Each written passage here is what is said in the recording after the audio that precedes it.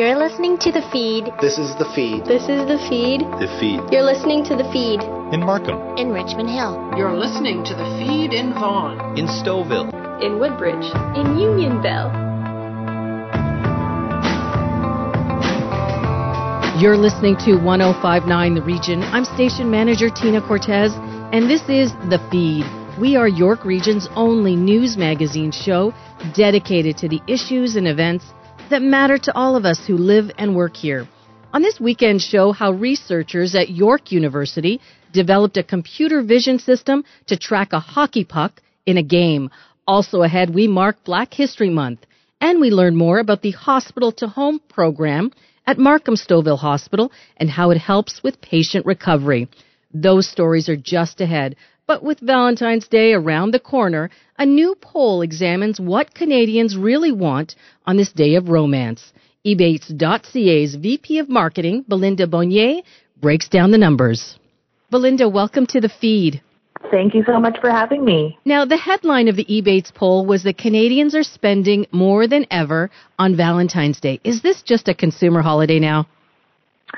You know what? It seems that although many of us think that way, our actions actually speak louder than words in this case. So, more than ever, as you say, people are spending more on Valentine's Day. It's up almost 30% from last year. So most people saying they're averaging about $75 on a Valentine's Day gift. Wow, where do they find the time and the money? And what about, there's a bit of bad news in this poll as well, isn't there? Yeah, I think that some Canadians obviously feeling that Valentine's Day is not terrific. We asked about things that have happened maybe that aren't so loving and wonderful on Valentine's Day.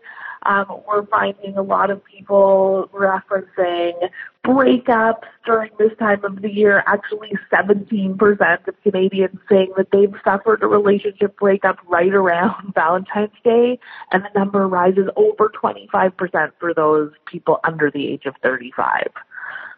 And you call it one of those love or hate occasions. Why do you say that?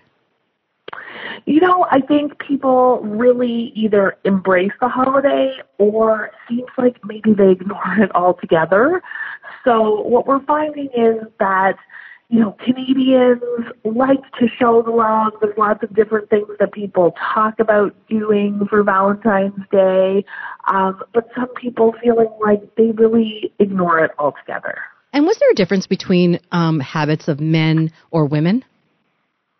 We didn't really look at men versus women. I think, a lot of expectation around the guys this time of year.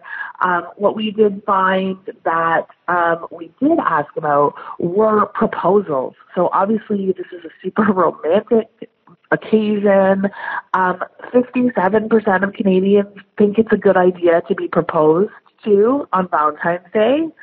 But also, special occasions ranking high for that. So an anniversary of a first date or something that is meaningful to the couple, not a holiday that celebrates love. So it may be the grand romantic gesture or a cliche. It doesn't really matter, right? That's right. I think what we're seeing is lots of people have plans. Lots of people obviously have some pretty strong opinions about how they'd like to celebrate. So we also asked what the top gifts that people wanted to receive for Valentine's Day. Really a lot of event tickets was ranked pretty high. Dining out is the number one. So over 30% of people saying, it would be great to just go out for a nice meal with their partner. And interestingly, 8% of people saying maybe they just want some cash. Now that's romantic. That's romantic, right? Wow. And is gift giving kind of easy for Valentine's Day as compared to other holidays or other occasions? I think there's a lot of fallbacks. So people saying that Valentine's Day is actually one of the easier gift occasions to shop for. People saying that they have harder time shopping for birthdays, anniversaries, weddings, all of those things rank harder to shop for than Valentine's Day. So I think there's a lot of standbys during this time of year that people fall back on. And also what's interesting is people saying that they're treating their kids to Valentine's Day gifts more so than ever before. So whether you love or you hate Valentine's Day, Canadians feeling like it's a good occasion and maybe a good excuse just to show somebody, whether that's your partner or your kids, that you appreciate them and that you love them, and that there's something to be said about that feeling in the middle of February, I think. Yeah, I think, you know what, we could all use a bit of a pick-me-up at this time of year, especially after the kind of weather we've been experiencing the last little while. Absolutely. I mean, it's a nice warm feeling to get something nice from somebody who you care about and have them show that they're thinking about you. So I say, why not? Absolutely. Thanks for joining us, Belinda. Thank you so much.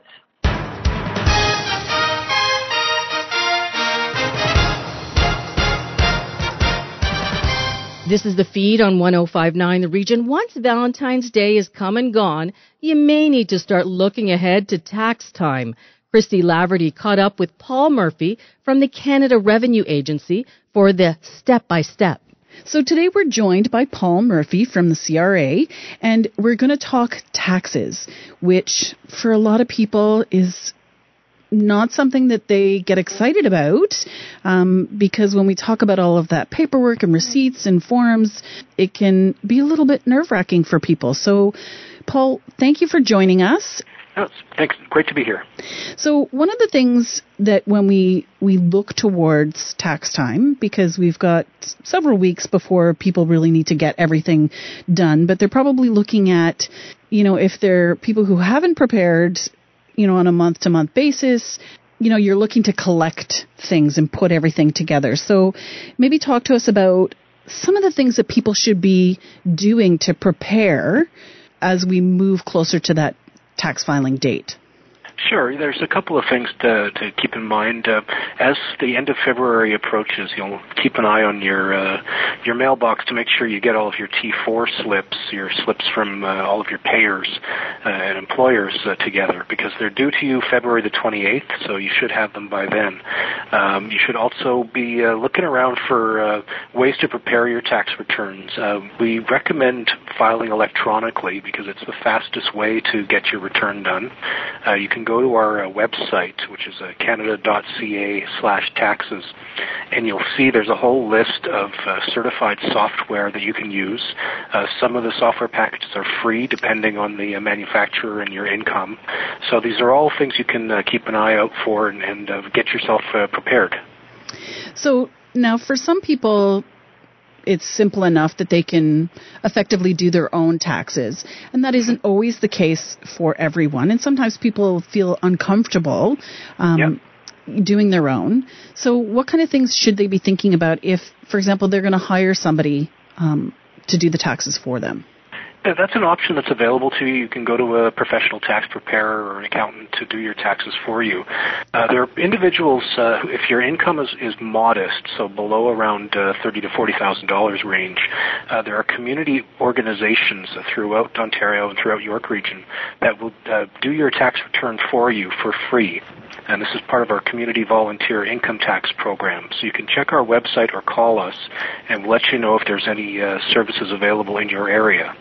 That's fantastic. I didn't even know that existed. And I would imagine that there's probably a number of people that don't, because, as you're joining the workforce as a teenager, these are often things that you're learning for the first time about what it means, to file taxes and what a T4 really is. Exactly, yeah, and there are important reasons to know about why you should be filing a tax return. I mean, first of all, if you owe taxes, then you have to file. But if you don't have any tax payable, if you have minimal income, you should still be filing your return, because that gets you entitlement to benefits like the Canada Child Benefit if you have children, or the quarterly GST/HST credit, or there's the Ontario Trillium Benefit, which is available to you if you pay rent or you have property taxes or sales tax.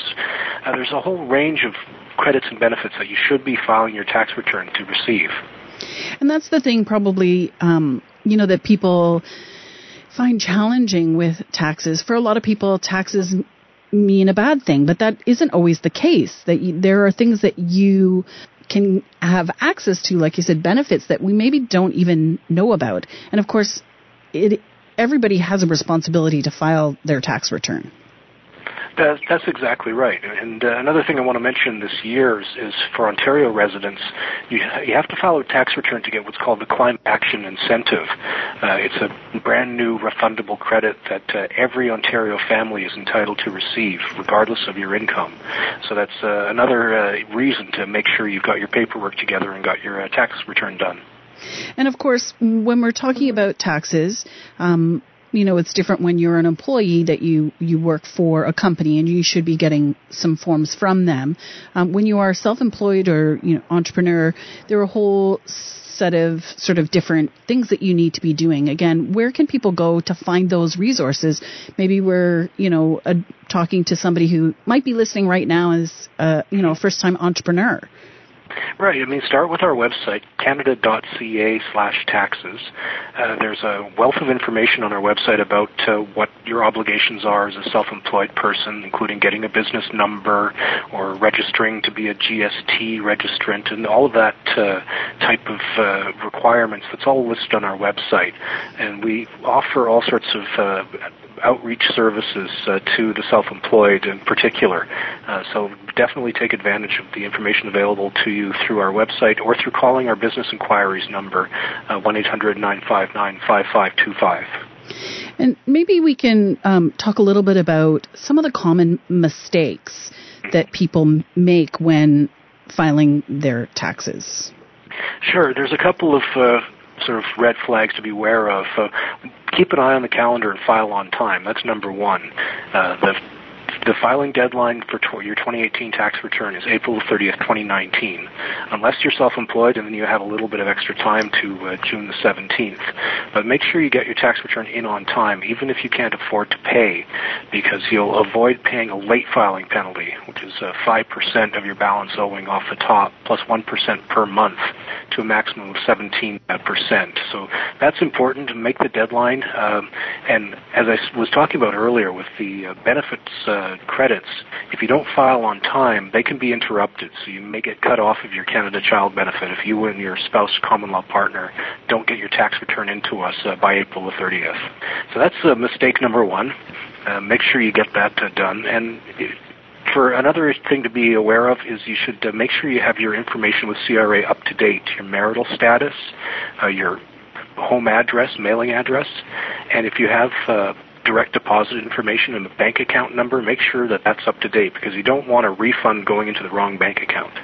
Now, one of the things to think about, again, maybe before we wrap up, is give us some of those dates that people should be looking for as far as, those forms that you should be getting from your employer, that if you don't see them in the mailbox, maybe what people should be doing, and then, again, those dates on, when everybody needs to get those tax returns in by. Sure. Yeah, February the 28th is when your employer is supposed to send your T4 slip to you. So they may postmark it on the 28th, and it takes a couple of days to get to you. But you should get all your T4s by, the first week of March. And then the filing deadline, again, this year is April the 30th, and it's June the 17th if you're self-employed. And again, maybe give us that website that people can go to, because, again, taxes can be complicated, and if you need more information or to find somebody that you can actually maybe call to get help, where can people go? Yeah, canada.ca/taxes is the website. We have individual inquiries phone line, which is 1-800-959-8281. And then the business inquiries for your self-employed listeners is 1-800-959-5525.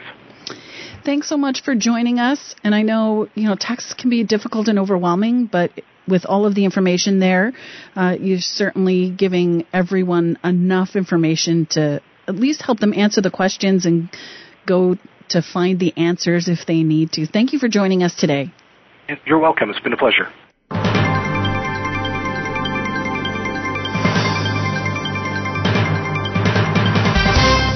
You're listening to The Feed on 105.9 The Region, where we share stories, issues, and events from across York Region. Next, we learn more about the Hospital to Home program at Markham Stouffville Hospital. Dr. Rashan Shafai, thank you for joining us on The Feed. Thank you for the invitation. Can you tell us a little bit about the Hospital to Home program? This program we have started at Markham Stouffville Hospital. I'm the medical director for the sort of ALC program as well as care transitions in Markham Stouffville Hospital, and my project started almost 3 years ago. We studied the discharge of complex patients and the management of complex patients after their admission to the hospital and how they're transitioned to the community, how they're supported in the community. And basically there's many gaps in that area. So the program was designed and we endeavor to address the gaps in transition of complex patients from hospitals back home and until their care is standardized and stable enough to be transferred to the usual care providers, their family physician, the usual home care services, and so on. Now, is the key to the program to keep elderly patients, especially in their homes rather than in the hospital? That's the main principle, is exactly that. For elderly patients coming to the hospital, when I talk to my patients, I call it a trauma. It's traumatic to have to go to the emergency department. It's a different environment. The whole setup in the hospitals, the way we keep the rooms, the way we have to keep the lights on at all times, the level of noise and the unfamiliarity of the environment is very difficult for patients who are who are elderly and also have other underlying medical problems. There is a phenomena of delirium, which is a very complex neurologic, psychological phenomena. People get admitted to the hospital and they develop acute confusion. Really, some of it is because of their illness, some of it is because of the hospital environment. And if you can manage patients with their illnesses early on before they get sick enough that needs hospitalization at their home, they're going to do better. And then gradually they start to thrive and, basically cope better at home. So that's the whole principle behind the Hospital to Home program, is to keep elderly patients, patients with complex medical problems at home, and to try to address their medical issues non-urgently as much as possible. Now, the Hospital to Home program is going to celebrate its first anniversary at the Markham Stouffville Hospital later this month. How has the program grown since it was launched last February? Yes, so we did a trial actually earlier in 2017 with some complex patients with heart failure. So the trial was successful. That's why we started the program, and like you say, February 20th was the first day that our clinic was up and functioning. We had about 40 patients starting on February 20th, and now we're close to, we're over 550. From our estimations, there's about 600, 700 complex patients in the Markham Stouffville area. They are not registered anywhere, so it's actually very difficult to find these patients. The fact that we've been able to find these patients is a major success for our program. We've done very well. We have a lot of success stories, both the times when we've been very happy that we've helped patients, and also times where patients have felt that they've been supported, their families have felt that they've been supported in their own home environment or wherever they are in the healthcare system by our program. We are working on developing the exact data, and that should be coming soon too. Can you share with us, obviously, without sharing any names or specifics, but possibly a specific story about someone who has been helped by this program? So I'll tell you one person because I just ran into his daughter last night in the hospital. So one of our first pilot patients was a lovely elderly gentleman with chronic lung disease as well as heart failure, very weak muscle of the heart. And he was in and out of the emergency department and long hospital admissions because of the lung disease. He would get into trouble with his heart. Because of his heart, his lungs wouldn't be able to recover. So it was actually a very complex situation. When we started seeing him, he was literally only sitting on the couch. He would need assistance to get up to go to the bed where he would sleep even. And his blood pressure was so low, every time the team would go to visit him at home and they would contact with me, they were so scared. I'm like, it's okay. He needs the medications. There's parameters they know and so on. So in this manner, we managed him with frequent, we have partnered with multiple community organizations. One of our major partners are the community paramedics who go to patients' homes and they assess the patient. They can do point-of-care blood testing on the patient, and they actually, through a secure Ministry of Health Skype network, it's called the Ontario Telehealth Network, they Skype with me. So it's like as if the patient has been to a clinic to see me, and I'm a general internist, I'm a specialist in medicine. So it's like a clinic visit, but they're really at home. Not only they see me, they also see another care professional, a community paramedic, who are actually very highly trained and they've taken extra courses to be able to do this kind of assessment. And they're getting blood works also. Wow. So in this fashion, yeah, it's actually really nice. In this fashion, we monitor him and we partner also with the home care services through the central bin. So we stagger our services. 1 week we go, the other week we tell them, okay, you guys watch for this. Concentrate on his diet like this. Concentrate on these issues, on his weight like this, so on and so forth. So we coordinate the services that are provided to him at home. It took a while, a good 9 months, I would say. But this gentleman's blood pressure came up. He's not had to be admitted to the hospital again. They actually started even talking about other modes of treatment for his heart failure and, for his lung disease and things. And he literally thrived, started gaining muscle weight. And actually about 3 months ago, he came to visit me in the clinic himself. So that is one of my most rewarding stories.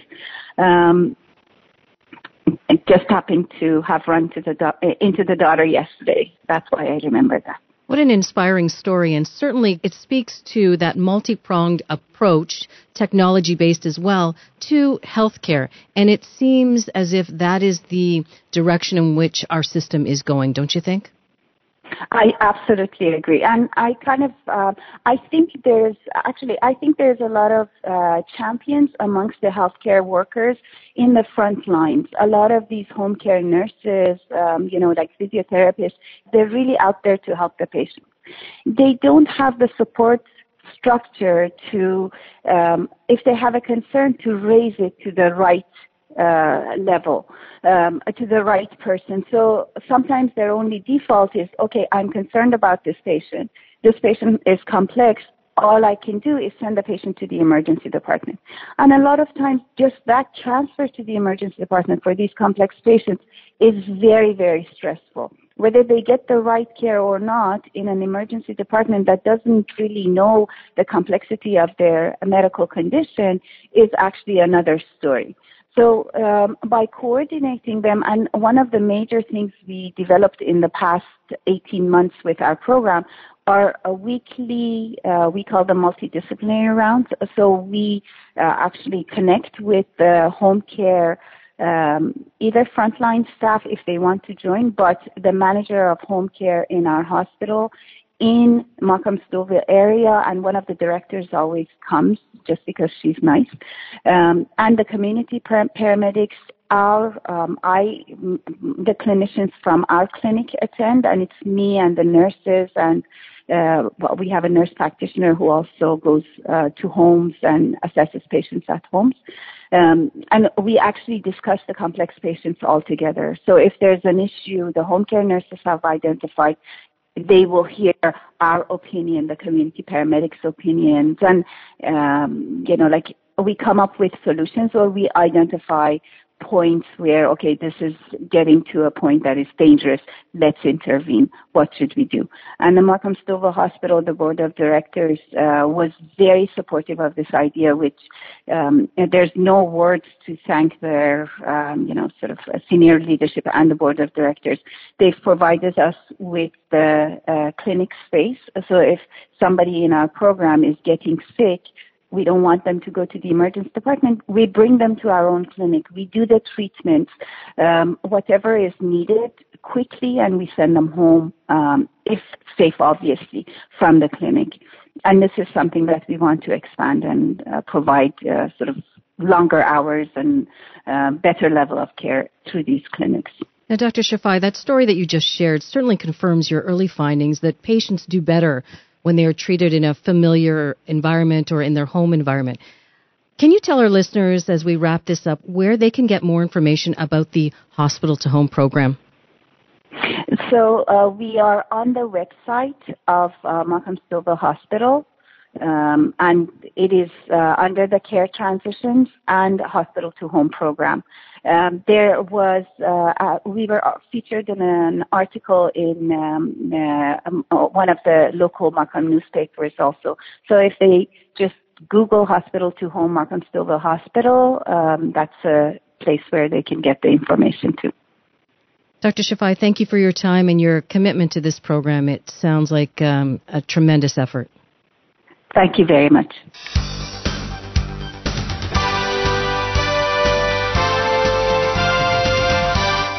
This is The Feed on 105.9 The Region. I'm Station Manager Tina Cortez. If you missed any part of our show, go to 1059theregion.com for a replay. Over to Jim Lang now and the project from York University, which tracks the play in a game of hockey. Well, hockey is our national game, and watching hockey is a national pastime. But some researchers at York University have made the art of watching hockey a little bit easier using state-of-the-art artificial intelligence. To talk more about it, thrilled to be speaking to Professor James Elder from York University's Center for Vision Research. Professor Elder, a pleasure. How are you? I'm great. How are you? Good. This is so exciting to me. I vividly remember in the mid-'90s when Fox Sports came up with the glowing puck, and they were sort of mocked for that. But the technology of the mid-1990s is almost crude compared to the technology of 2019. It has come a long way utilizing artificial intelligence to help us view sports and view hockey in a better way. Am I correct? Yeah, and of course we don't want to change the game in any way, right? We don't want to change the color of the puck or the color of the uniforms. But we just want to be able to give people who are watching the game remotely, a better experience, an experience more like they were really there. Now, where did the emphasis or the impetus for this come from? Was there a moment where you were trying to watch a game on a mobile device or something and said there has to be a better way? Or how did this come to be that did you use all your experience intelligence to come up with this real innovative way to watch the game? That's a good question. So sort of several things came together. I also study human vision, and humans are constantly moving their eyes in order to put their fovea, where you have high resolution, on the things in the world of interest, right? At the same time, we do computer vision systems and artificial intelligence, and we've been looking at a few different sports, partly with some different companies in Ontario. Sports, for example, like skiing and snowboarding, and from there we got talking to a company that was putting video systems into ice rinks to allow people to watch games remotely. But the problem is that unless the technology works well, the remote experience will not really be satisfactory. So that's when we realized there was an opportunity to use our knowledge of artificial intelligence to deliver this technology. The technology is called Attentive Puck Tracking, APT, and it's being utilized now at the Canland Ice Sports facility.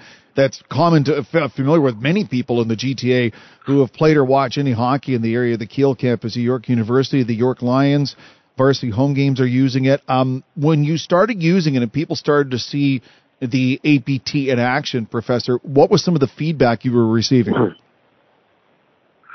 Yeah, I mean, it hasn't gotten widespread distribution yet. We have a system, as you say, installed at Canland, and we're still, improving it. But the overall reaction has been very positive. It really mimics and has the same feel as an NHL broadcast, where the camera pans play quite well.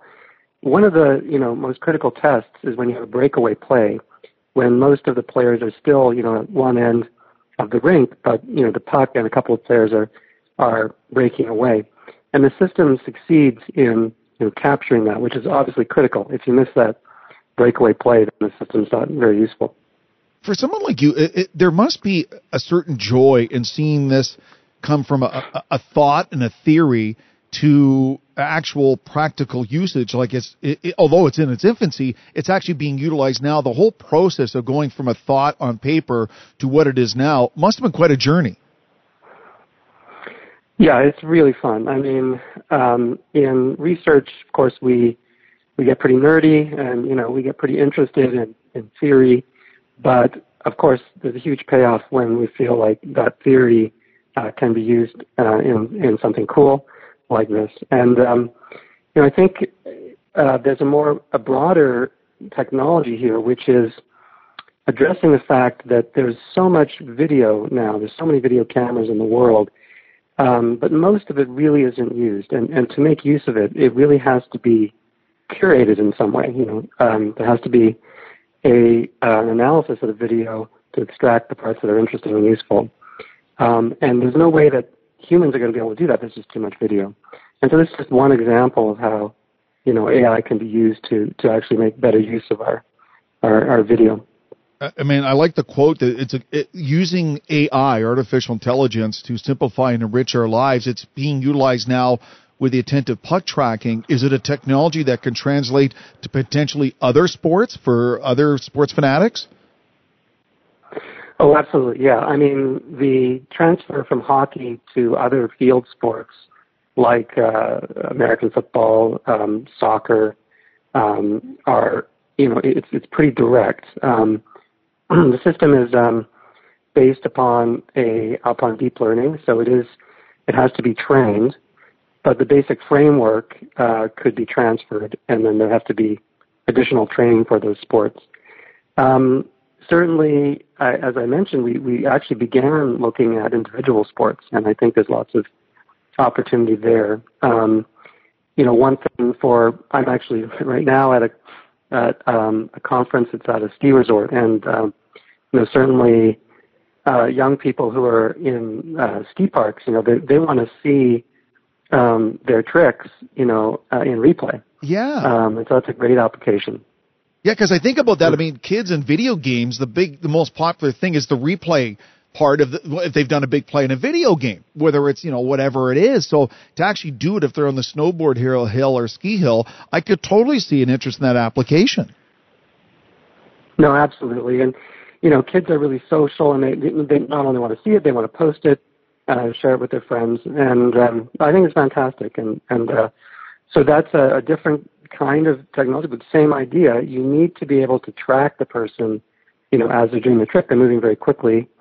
Or it's not, it's not really going to be that interesting. This whole idea of the attentive puck tracking, Professor, is this also an indication of the level of artificial intelligence that's being researched at York University and Canadian universities? Is Canada one of the countries in the forefront of this? Oh, absolutely, yeah. I think we've always had a strong AI research community. And then in the last 6 or 7 years, what's happened is an AI technology called deep learning has really come to fruition and has become strong enough to be really useful for a large range of applications from computer vision or video analytics, as in this case, but also to voice analysis and speech recognition and so forth. And I have to say that one of the pioneers of that particular brand of AI is Jeff Hinton, who was a professor at the University of Toronto, and that really helped, I think, to build up the AI community even further in Canada. So now we have a lot of activities going on to continue to grow that in Canada, and also to transfer a lot of that research to interesting applications and startups. My team has formed a startup and are starting to work with an incubator system called Next AI in Toronto, where the goal is to be able to take this cool research and actually turn it into products and companies. I think it ultimately, as much as it's exciting for families and kids to see themselves playing hockey using this technology, or coaches to use it to teach, it's also opening all these doors, I think, and other possibilities. I'm sure if you're doing this, there might be other PhD students or other professors inspired as well, trying to utilize the AI technology to even be bigger and better things. Oh yeah, absolutely. It's things are moving very quickly in AI, and but on the other hand, there's just lots of opportunity, lots of different types of applications. So I think lots of room for a lot of different kinds of innovation, and it's healthy, of course, to have lots of competition. Well, Professor Elder, I know Kyle Dubas and Mike Babcock. They love their technology, so I wouldn't be surprised if pretty soon the Maple Leafs come knocking on your door to see if they can utilize some of this attentive puck tracking to help the Leafs, because it's been a while since they've been in the Stanley Cup Finals. So anything that can help them, we're all for it. Yeah, it's totally legal. You can use AI to help improve your play, and of course that's part of the idea that at the sub-elite level, the coaches would like to be able to replay the games and really be able to see what's going on. We do plan in the next months to add to our technology additional coaching abilities, to be able to track individual players, to be able to analyze the statistics of movement and so forth.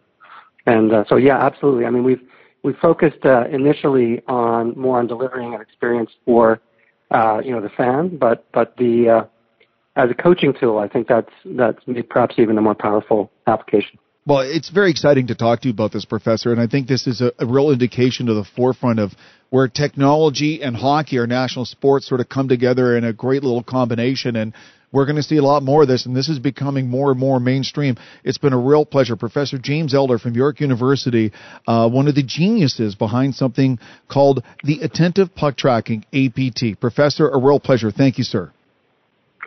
My pleasure. Have a good day. You too. Bye-bye.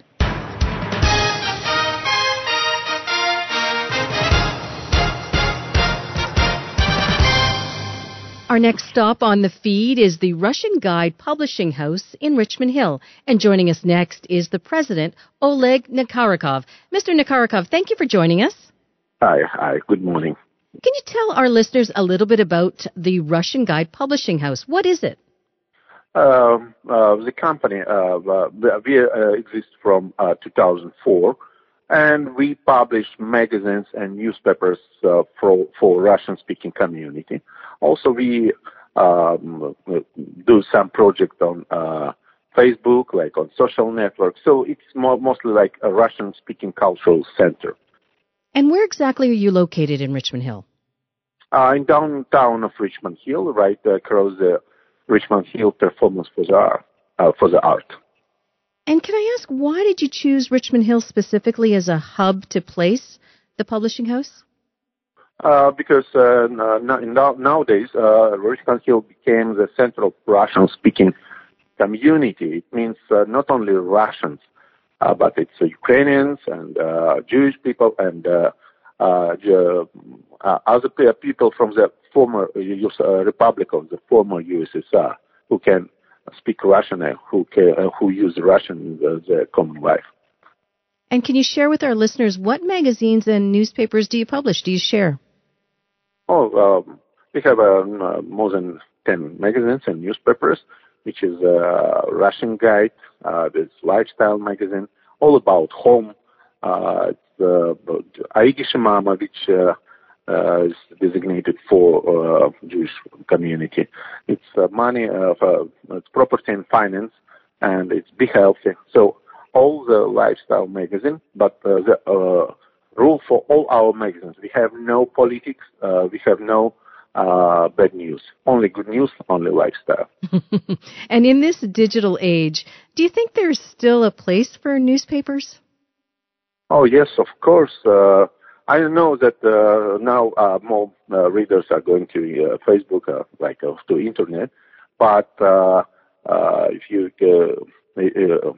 can see in the store, grocery stores and everywhere, there are a lot of people who take our magazines and newspapers. So we increase our circulation, and people read our magazines and newspapers even more than in previous day.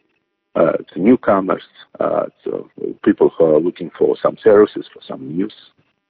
And is it a bit of a drop-in center where people can come in and enjoy the atmosphere and read newspapers and magazines? Yes. Also in our office, we have a business center actually there, and you can come and take the magazines and relax with a cup of coffee and read the magazines and newspapers. And our magazines and newspapers are free, and you can pick it up in every Russian store, grocery store, and even such no frills in the area of Richmond Hill and North Shore.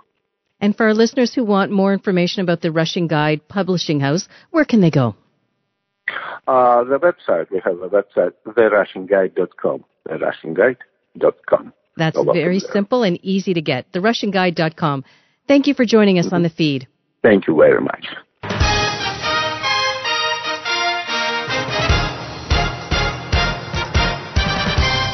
You're listening to The Feed on 105.9 The Region. Our next couple of stories are a celebration of Black History Month. Afwaba starts us off. February is Black History Month in Canada, and coming up in just a few weeks, we have a wonderful event where it's going to bring all of the York Region African-Canadian family members and friends and allies and partners together to celebrate this wonderful month. And to talk to me more about the event coming up, joining me today is Anne-Marie Campbell, who is the Vice Chair for the York Region Alliance of African-Canadian Communities. Anne-Marie, how are you doing today? I am doing pretty well. Thank you for just connecting with us and giving us an opportunity to share. You know what? It's our pleasure, and thank you so much for taking the time to chat with us. So let the listeners know, talk to us about the event that's happening in just a few weeks. Right. So February 16th, 2019, our second annual Black History Month event. And this is an event that, again, is being put on by the York Region Alliance of African Canadian Community.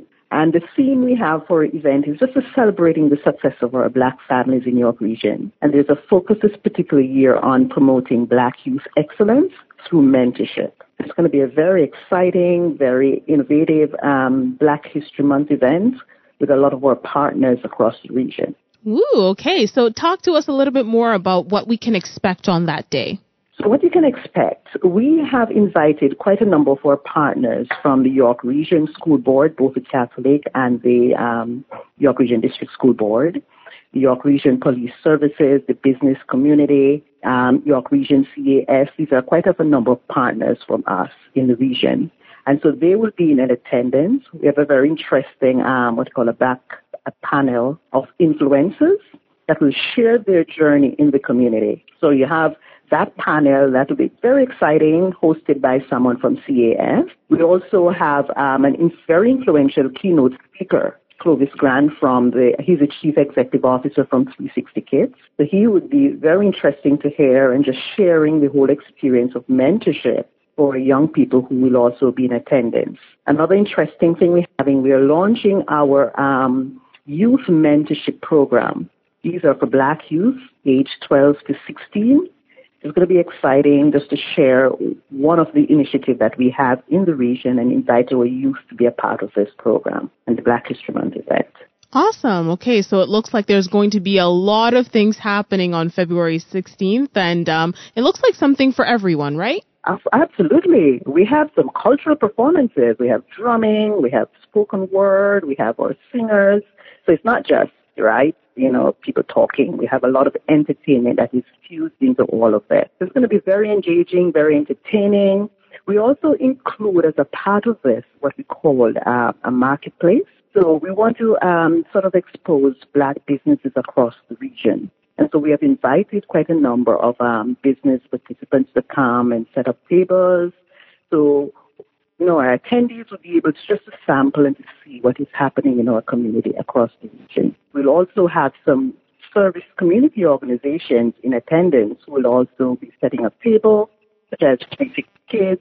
We also have York Region Police, York Region AIDS Committee, York Region CAS.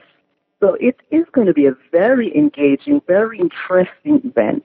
Perfect. Okay. So, and I love how you mentioned that there's something for everyone, from the arts to food, which is what I love, but, it's something for everything, for everyone rather. So that's really great. Also talk to me about how important it is to highlight the journeys of those who have been in York Region within the African Canadian community, and how important it is to highlight them, especially during this time of month.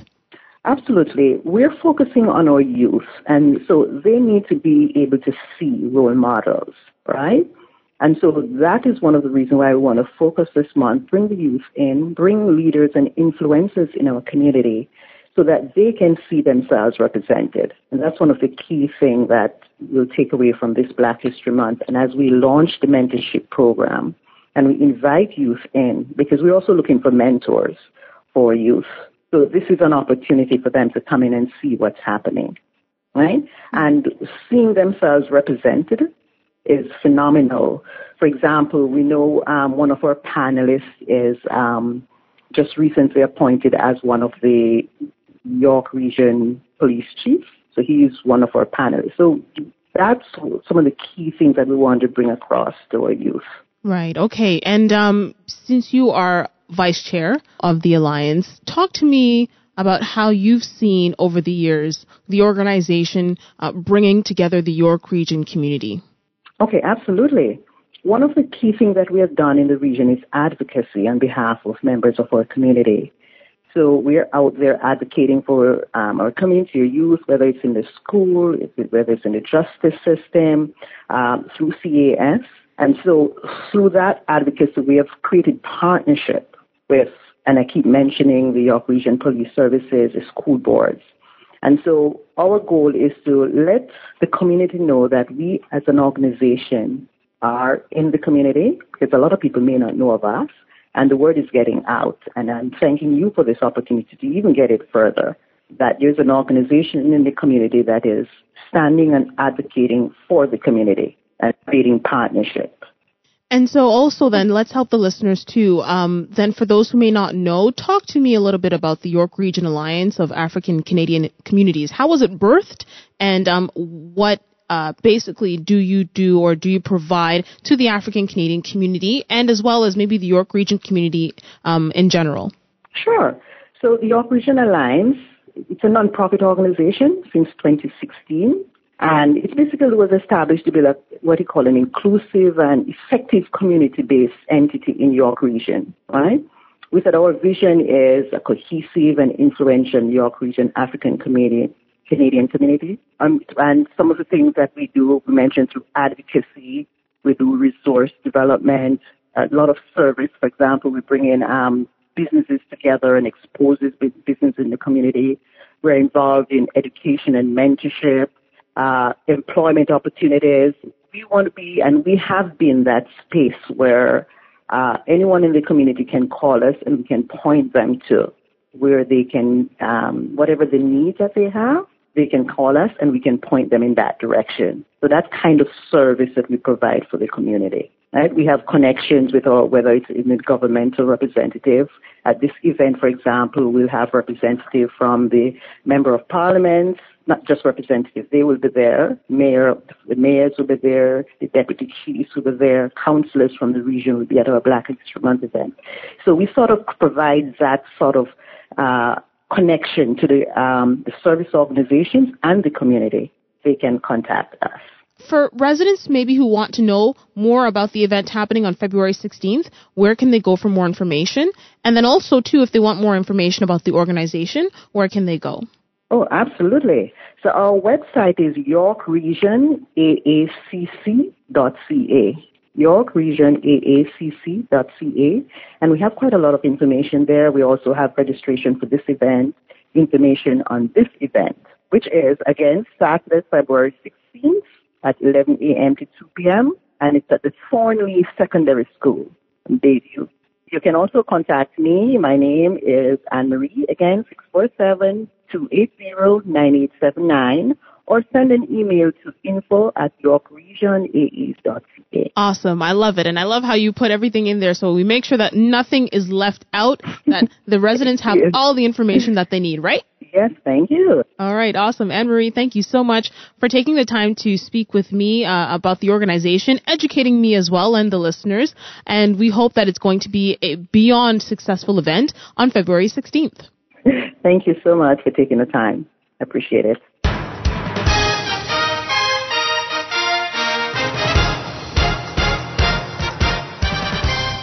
This is The Feed on 105.9 The Region. Joining us next in studio is Harriet Bennett from the Genesis Advanced Performing Arts Society and Gregory Anderson from Remember the 400. Thank you both for being here. Thanks for having us, Tina.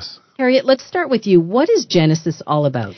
Genesis Advanced Performing Arts Society was founded in 2005 by a playwright, Dora Amore Award winner, Shadrach Porter. And we tell stories of a lost culture, particularly the children of slavery, through song, dancing, and theatrical performances. Can you tell us a little bit about your past productions? Some of our past production is In the Mind of a Child, Shadow of the Slave, and The Journey. And we're going to learn more about The Journey a little bit later on in our conversation. But Gregory, tell us about Remember the 400. What is that? Remember the 400, it's an organization that was put together to really bring an awareness on what happened in 1619 when the first slave arrived in Hampton, Virginia. So this happened 400 years ago, and what we're doing August 23rd, 2019, is commemorating the 400th anniversary of that arrival. And Harriet, how are we commemorating that anniversary? What exactly is happening in Virginia? We'll be having The Journey, like we just said, and we'll be having a series of different productions, actually workshops that day, that entire weekend. And we'll be having a youth expo, and The Journey is going to be portraying characters from slavery and the trials and the tribulation that we've been through and our ancestors been through, and how they've been from country to countries, and Canada being that safe haven for them. And Gregory, what exactly is Remember the 400? Is it a group that is just here in York Region or in the Greater Toronto area, or is it something that is prevalent or has chapters across the country? What is it? Yeah, we definitely have chapters. There's a Toronto chapter. We have a chapter in England. We have chapters throughout the United States. It's a real active organization, and we're really trying to bring a lot of awareness and attention to this event that we're doing in Hampton, Virginia. And so tell us about the event and why it was so important to create an event to commemorate this anniversary. Why was it so important? I myself went through the public school system, and I studied history, but I never heard a lot about my own history here. So for me personally, with this event, it's imperative for me to really get as much attention as I can, because the journey really tells our story with music and dance and a lot of theatrics. And Harriet, what did you learn about this story? Because this wasn't something that you grew up learning about, I'm assuming. No, I never grew up learning about it. However, awareness came to me at least about 20 years ago when I started to learn my true culture, who I am as an individual, particularly Black, and the stories are of our ancestors or forefathers and the different things that they've been through for us to be here, even to sit and to have a conversation with today, and that we can bond with different cultures and stuff like that. So I was very excited. I was very happy to learn because I wanted to spread this truth. I want my family and my friends and whoever I can get to tell them about who we are as a people. And we do have a culture and we do have a history. And that's why I'm here today. And I'm with Genesis Advanced Performing Arts Society to help to get that message across to the world and as much as possible as we can get it out. And how do you tell that story through art, through dance, through performance? How do you do that? What we do, what Shadrach Porter did is he took various different characters from back then, like Martin Luther King, Malcolm X is going to be part of it, poetry, song, dancing, and the people and where they came from and their roots. So you learn about your roots and who you are through the journey. And there's singing, there's dancing, you'll be crying, some will be laughing. They have different highs and lows of this production. The greatest thing that I understand and you will learn is the roots of who you are as a black culture. Yeah. Now, you're doing fundraising to help with this event and with this production. How can our listeners donate and participate and support? I usually go to GoFundMe and I put in The Journey 2019 and it pops right up, and that's where I go and I send all my friends and family to donate to the GoFundMe page because it helps us to get everything that we need to go down to Virginia and put on such a grand event for that entire weekend. And Gregory, why was it important for you to be involved in Remember the 400 and being part of this group and being part of the event in Virginia? Why did you want to do it? It's just a very significant part in my own personal history. At this time, like, I'm the person that should be doing that because it happened to me, happened to my family. It's my ancestry. So it's just something that's within me to do. And I'm just going to be doing it with all my might and just draw a lot of attention to this cause. For our listeners who want more information about Remember the 400, where can they go? They can go online at rememberthe400.com. Everything they need to know will be there. And Harriet, what about for the Genesis Advanced Performing Arts Society, if our listeners want more information about that group? That's thegapas.com, thegapas.com. And everything, like Greggy said, would be there on both Remember the 400 as well as The Journey. Good luck with this event, and thank you both for joining us. Thank you so much, Tina. Thanks for having us. That's our show for this week. If you missed any part of the feed, head over to our website, 1059theregion.com. I'm Tina Cortez. Thanks for listening.